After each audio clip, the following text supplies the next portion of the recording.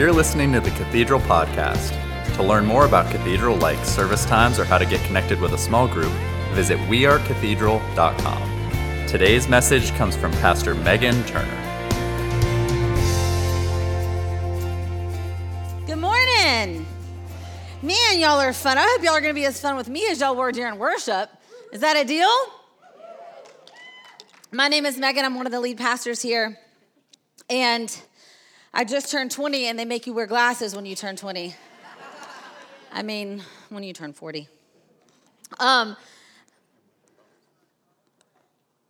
my wire. My tail? Will you tuck it in for me? So easy to embarrass, just like that. Hold on. So as you can tell, there's kind of a theme this morning that's already been cut. Is that better? Okay. There's kind of a theme that's been covered this morning that I want to talk about, and it's your story. The Bible refers to that word as your testimony, and the truth is behind every picture, there's a story. Behind every person, every face, there's a story. And recently, Luke posted a picture of me and him wake surfing. We started wake surfing because other water sports, that was sweet, wasn't it? Other water sports hurt when you fall, like your back, your shoulder. So this is very older people friendly. You go like 8 miles per hour. It doesn't hurt your knees. And so the picture's great, but there is a story behind the picture. There's a great debate behind the picture, actually, because this was like 0.0006 seconds of the whole ride, right? And then there's a fall that has caused some severe injury. This is on June, and I have an appointment next week because I think the end of my ring finger is dead. I think it died. I think this trip killed it. But we can't decide if it was me or if it was him that is the cause of the fall. So the story goes, we were surfing together. If you notice, he is going to ride up on my board. So he's going to thrust extra wake and extra wave over onto my board. He's going to give me a kiss, back off, and then he comes back. And he comes back with such force that it's going to look like it's my fault because I have to grab a hold of him. But the only reason that I had to do that was because it was originally his fault. Okay? So that's how the story goes. I'm going to show you, and now you're going to testify for me. Okay, here's my testimony. All right, here. All right, see, I'm on my own, doing my own thing, and here he comes. Look at all of that. See, now I get squirrely, right? Look, see, that was the picture. That's it. Now I'm out of control. Here he comes.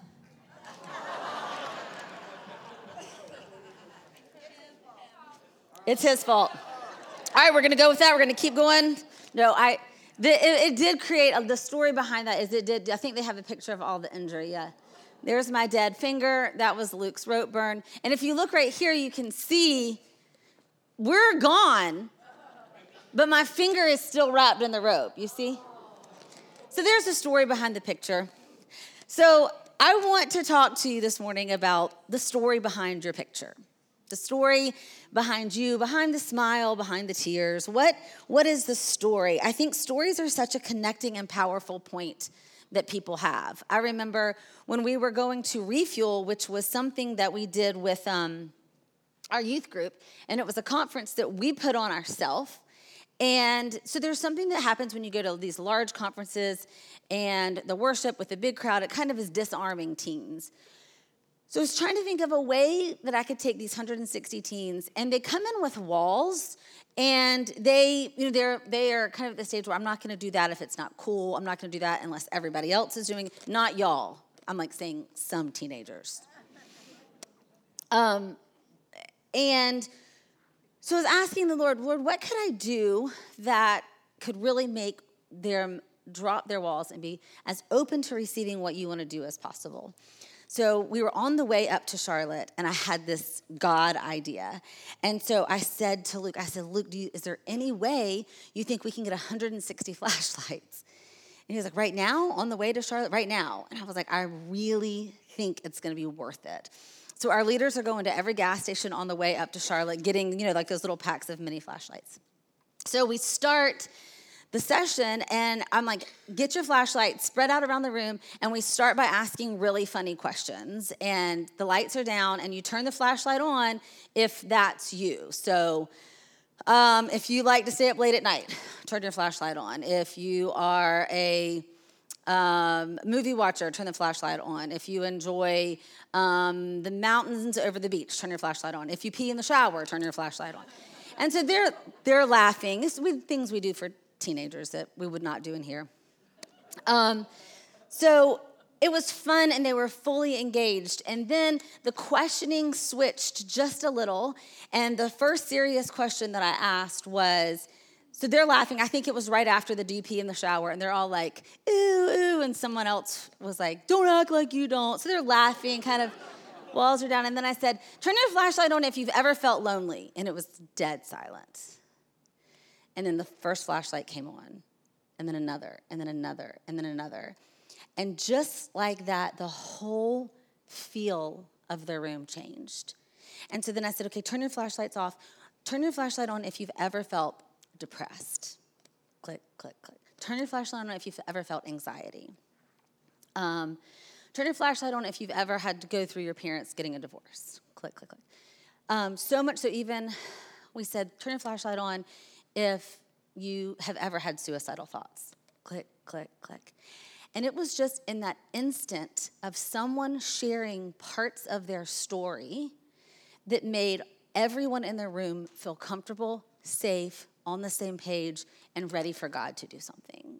It was so disarming, and it was such a connecting point that it was a game changer for the whole entire weekend. And I really do believe that our testimonies are that powerful. Scripture actually says in Revelations 12:11 that we are defeating him, and him is talking about Satan, by the blood of the Lamb and their testimony.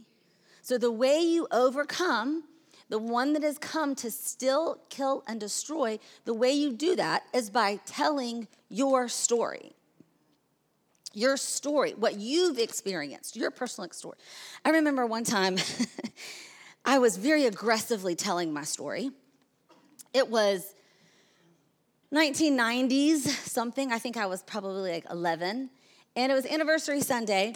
And my mom is from Georgetown, and there was a whole group of people that had come that she had grown up with, and a bunch of their friends came to surprise them on Anniversary Sunday. We're going to the picnic afterwards, so I'm meeting everybody, and she's so proud. This is my oldest daughter, and this is my youngest daughter, and she's introducing, and so this one gentleman reaches his hand out, and he shakes my hand, and he says, hi, my name is Gil, and I was your mama's boyfriend, and she looks just as good today as she did back then. And I was like, okay, nice to meet you. I agree. She's a pretty smoking mama. And then he made a few more comments like, man, I wish I had another shot. And I was like, at this point, I am so defensive of my dad that I began to testify to this guy. And I'm like, she's married to the greatest man in the whole world. And she passionately loves him. Like, as this little girl, I feel like this guy is like trying to get up in my dad's space. Now, I'm sure it was the childlike, but it was so weird. And then I kept saying, and then I went on to say, and my mom and daddy, they still go on dates. And my daddy, he still nibbles on my mama's ear. And I think my mama had a hickey on her neck last week. Not really. But I knew that I had to, in the way to convince the enemy at this point, who is him, was my testimony. I had to testify about how good my daddy was and how happy their marriage was.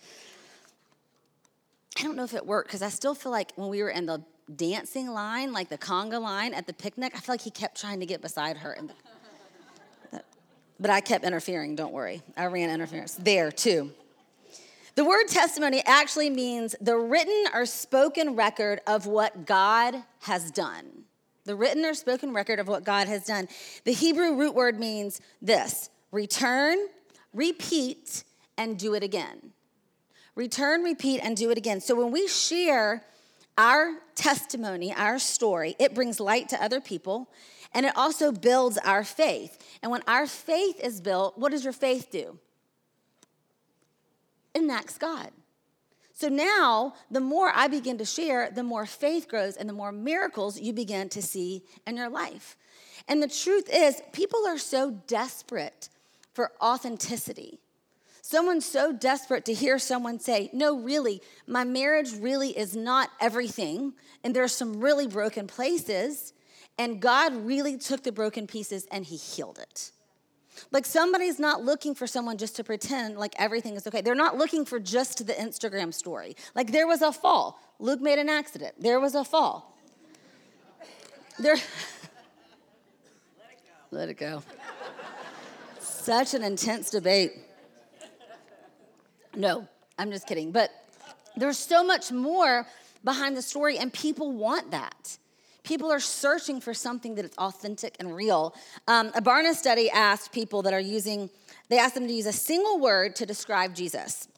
And the response was, he's wise, accepting, compassionate, gracious, and humble. Then they asked in a single word to describe Christians. They said, critical, exclusive, self-righteous, narrow, and repressive. I think they want to hear what's really happening. What's real, like genuinely what has God done, which means he took some of the broken stuff and he's fixed it. I know for me, I always felt like my story wasn't impactful enough. It kind of felt like a boring testimony. And one day someone really challenged me because they said, that testimony means so much to me because my life was so rough and my goal is to raise my children in a healthy home. And so when I hear your testimony about what that provides and how different it changes your children, that's the testimony I'm hoping for my child. And so I want you to know, although it might be this week God's done something little, and it might feel like it's small, but God does great things with really small things. I mean, David killed Goliath with a really small stone. And God fed 5,000 with a little small bit of fish and a small bit of bread. Scripture says that you can move mountains with a faith of a mustard seed. So what your little testimony, the little things, all the little things that God's doing, not just the moment that he saved you, not just how lost you are or you were, but what has he done this week? What hope has he given you for this week? Someone needs to hear that. I think oftentimes we don't understand that what might seem like a small victory for us and what God's done could be a soul vision for someone else. Do you hear that? The victory in your life could be the vision for someone else's. But oftentimes our shame will keep us not wanting to share. I know for me, there is a part of my testimony and story that I have reserved and I've never shared publicly. And I know beyond a shadow of a doubt God is using that. And there will be times when I'm meeting with someone and we're talking about something and I put that part of my testimony on the table. And it's a game changer. It's a connecting point. And I know when I say this, it operates in a way that makes them safe to say it because shame is a really yucky reason to stop us from sharing our story. But the truth is, your shame and you telling your story of God helping you overcome your shame could be the foundation for someone else to overcome theirs.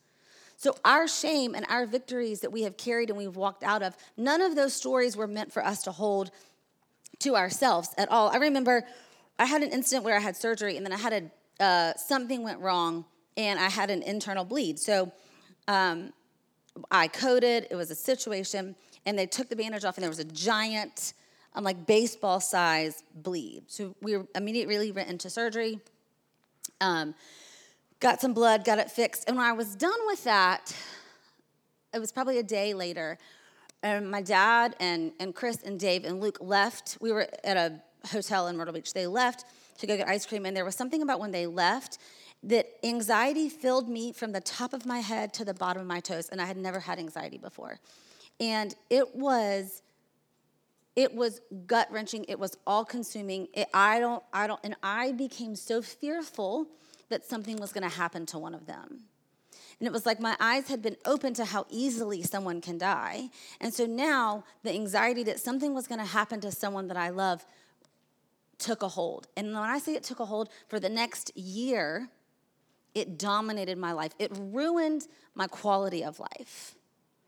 And I felt alone and I felt isolated in it. Luke worked so hard to help me, and I had the best support system, but there was nothing they could do that could change the way that I was feeling. We went to dinner with a couple, and this guy had been deployed in the military, and we sat at dinner, and he shared his story of anxiety with me, and it saved my life. It saved my life, and it changed me because the level of him connecting with me and understanding what I was going through, I finally connected. His shame of embarrassment was my foundation to build on hope that I knew that I could get over this. His victory of getting through it became my vision that I could. And I often have wondered, what if we would have never sat down that day? And so now it is my privilege when I get to sit down with people and they say, well, I'm really struggling with some anxiety. And I'm like, oh, let's talk about it. Because it's not something to be embarrassed of, but it is something that we can believe that we're going to overcome. And I'm so thankful for the story that he shared and that he didn't let shame stop him from telling me. I want to show you a video, and this is a video, and it's the story of the woman at the well with Jesus. And he'll say this in here, but just to set it up to make sure that you guys don't miss it. She's a Samaritan woman. Jesus is a Jewish man. And so back in the time, they would have not had anything to do with each other. You know, the Jews were in, and there was law, and it was very strict law, and so they were considered unclean. So the fact that Jesus is even talking to her is out of the norm. And you will hear her complaining about something about the temple and worshiping. At that point, the Samaritans could not go to the temple, only the Jewish people could. And so for her, she's saying, you know, there's nothing for me. There is no hope for me. And he's saying, no, I came to remove that and to make it be about what happens in your heart. And as that begins to happen and she begins to understand what Jesus is saying, I want you to watch at the way that shame shifts, and then I want you to watch what she does when she leaves to go share her story. Take a look.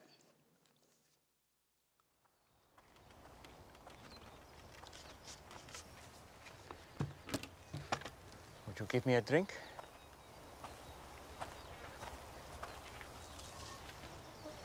Did you hear me? That bad, huh? What? You, a Jew, ask for a drink from me, a Samaritan, and a woman. I'm sorry. I should have said please. You know, it's not safe for you to be alone out here. Nor you. Why haven't you come with others?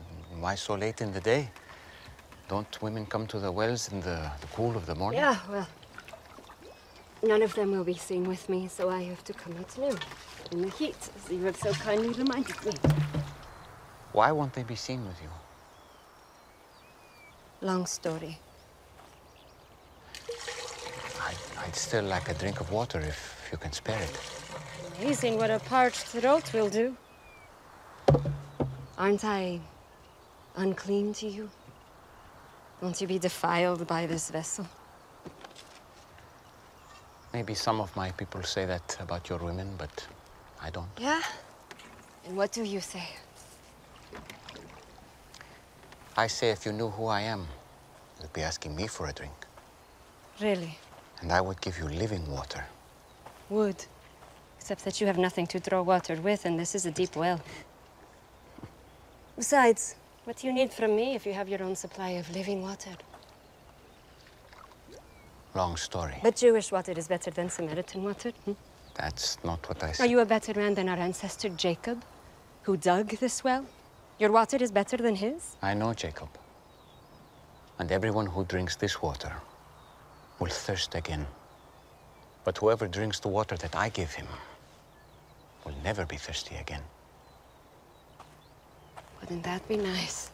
The water I give will become in a person a spring of water welling up to eternal life. Really? Yes, really. Prove it. First, go and call your husband and come back. I will show you both. I don't have a husband. You are right. You've had 5 husbands. And the man you're living with now is not your husband. Oh, I see. You're a prophet. You're here to preach at me. No. Usually the one good thing about coming here alone is I can escape being condemned. I'm not here to condemn you. I've made mistakes. Too many. But it's men like you who have made it impossible for me to do anything about it. How? Our ancestors worshipped on this mountain. But you Jews insist Jerusalem is the only place for true worship. They say that because the temple is there. Exactly where we're not allowed. I'm here to break those barriers. And the time is coming when neither on this mountain nor in Jerusalem will you worship the Father. So, where am I supposed to go when I need God? I've never received anything from God, but I couldn't thank him even if I did. Anywhere. God is spirit. And the time is coming and is now here that it won't matter where you worship, but only that you do it in spirit and truth. Heart and mind, that is the kind of worshiper he's looking for. It won't matter where you're from or what you've done.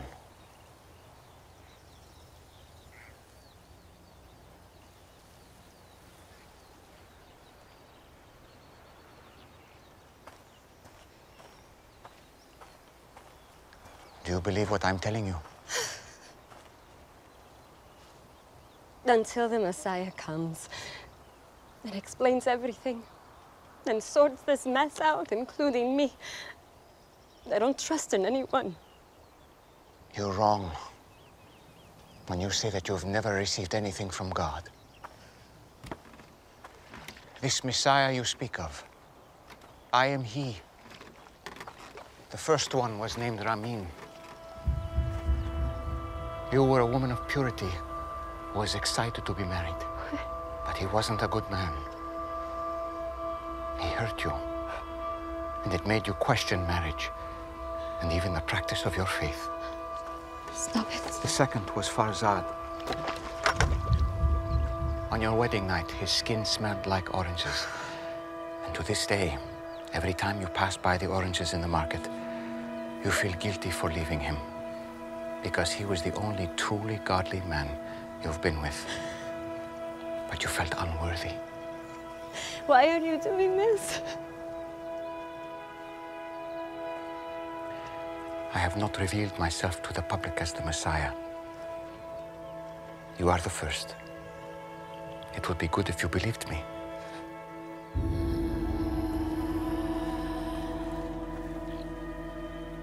You picked the wrong person. I came to Samaria just to meet you. Do you think it's an accident that I'm here in the middle of the day?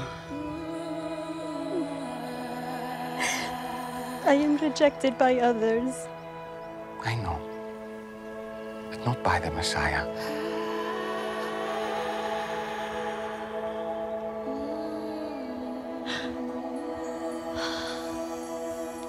And you know these things because you are the Christ.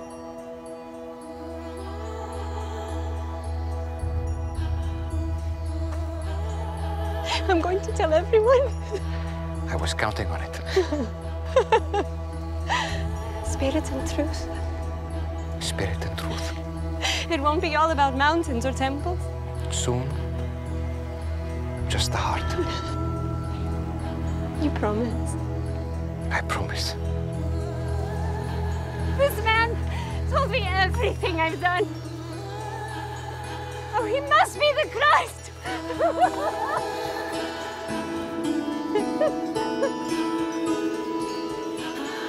Hey, wait! Your water! You forgot your, Fancy, you man! You told me everything I ever did!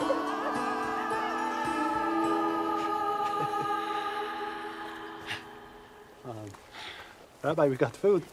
What would you like?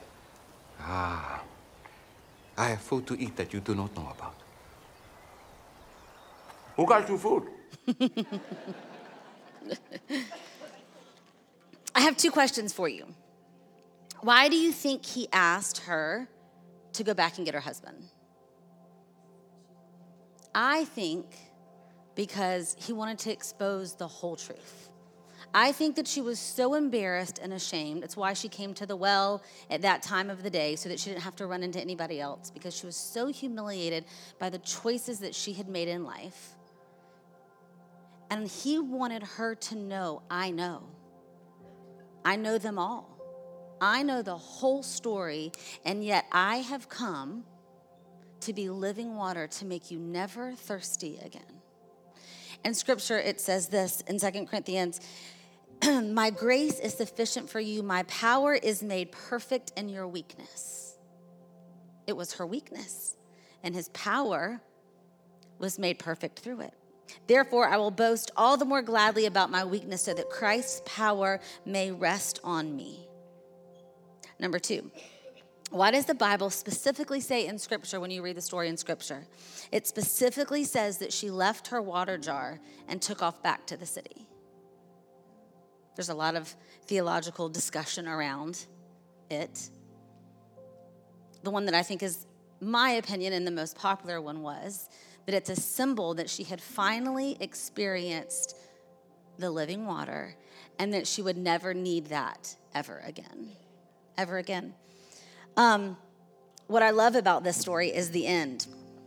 Because when you look at the next chunk of Scripture, John 4:39-42, it says this: many Samaritans from the village believed in Jesus because the woman said.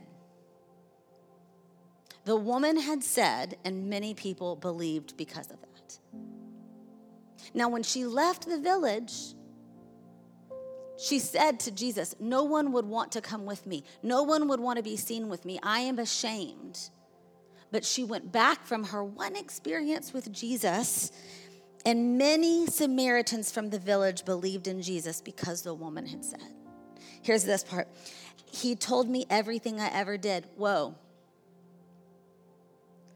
She used the bad part of her story, and that converted people. Her victory became their vision. Her shame became the foundation for them to believe one. You don't have to hide the bad parts. Give God the glory for the change. He told me everything I ever did. And when they came out to see him, they begged him to stay in their village. Do you see that? She comes back, she has an encounter. She tells them they beg for Jesus. Because of what she said. They begged for Jesus to stay in their village, so he stayed for 2 days, long enough for many more to hear his message and believe. Then they said to the woman, now we believe, not just because of what you told us, but because we have heard him ourselves. Now we know he is indeed the Savior of the world. There's something about someone's story and them using it to do something good with it that is exactly how God intended it. Last month, we got an email at the church, and it was an organization here in the Low Country, and they are doing sex trafficking rescue. So 2 girls came and sat with Luke and I and Jen, and we had a fabulous meeting. And there were so many peak points about her story, but they have a home, they have a center. They currently have 50 women rescued out of sex trafficking. There are 8 women running the organization, and she said, we're coming to Cathedral because we need to know what it is that you have, because when these girls come out of that, there has to be a place for them to get plugged into. They literally cut off everything that they've known and everything that they walk away from. And if they don't have somewhere else to plug in, then they tend to return. And I don't know if you know this, she said, but there's about 7 or 8 that are now in your congregation. And she said, and they're thriving at a different level than we see a lot of them. And we want to know how can we partner with you guys to help that happen with more of our girls? And here's what I believe. I believe it's because your story is safe. Your story needs to be known. Interesting fact about those women, the women that started that organization, there were 8 of them. All 8 of them were trafficked. One of them said that she was trafficked right here in a local business. They shut it down and had an actual auction, and she was auctioned off. The other one was began to be trafficked when she was 14 by her stepfather to her dentist. Their story, when they walked down, they said those hotels at the end of Ashley Phosphate are blowing up. When I walk there, I can love on them. I can tell them the love of Jesus. But when those 8 women that have been through that walk down into that hotel and they say, I have been there and I'm telling you there is a better way, come with me. That's how the enemy is defeated, by the blood of the Lamb and the word of your testimony. I want to leave you with this as you go. I think I'm missing a page. Should I leave it down there, babe? Oh, no, I'm not. Here it is. Matthew 5:13 says this. Jesus says that you are the salt of the earth. Here's the deal. Why would salt be what he picked? Have you ever gone to eat at like Yokoso and they give you like the option of the green soy sauce or the red soy sauce, the less sodium? I always pick the red. I'm like, if I'm going to be here, give me all the sodium. And then the next morning I feel swollen. Like my hands feel tight, right? Because the salt in it was so salty. And then all night long I have to have an extra water bottle. Why? Because the salt makes you thirsty. And I believe that's why we're called to be the salt to the world. Because our story sprinkles salt and it leaves them thirsty. When the woman of the well had encountered Jesus, she went back and she spread her saltiness to all of the people in the Samaritan village. And when Jesus arrived, they were so thirsty for him. And so I want to challenge you as you go, use your story to make people thirsty. We had chapel on Friday and we talked about family. We talked about how Cathedral at a School, our goal is to be family oriented. And what does that look like? And I had this little boy come up to me afterwards, sweet little 6th grade boy.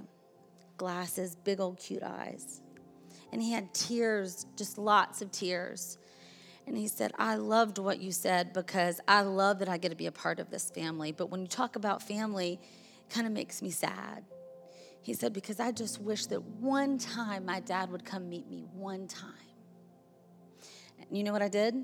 I immediately found a few guys that I knew had struggled with the same thing, and I put them together. I said, these are some older guys, and they've experienced what that feels like. And I have no doubt that God put you here because someone else has that same story.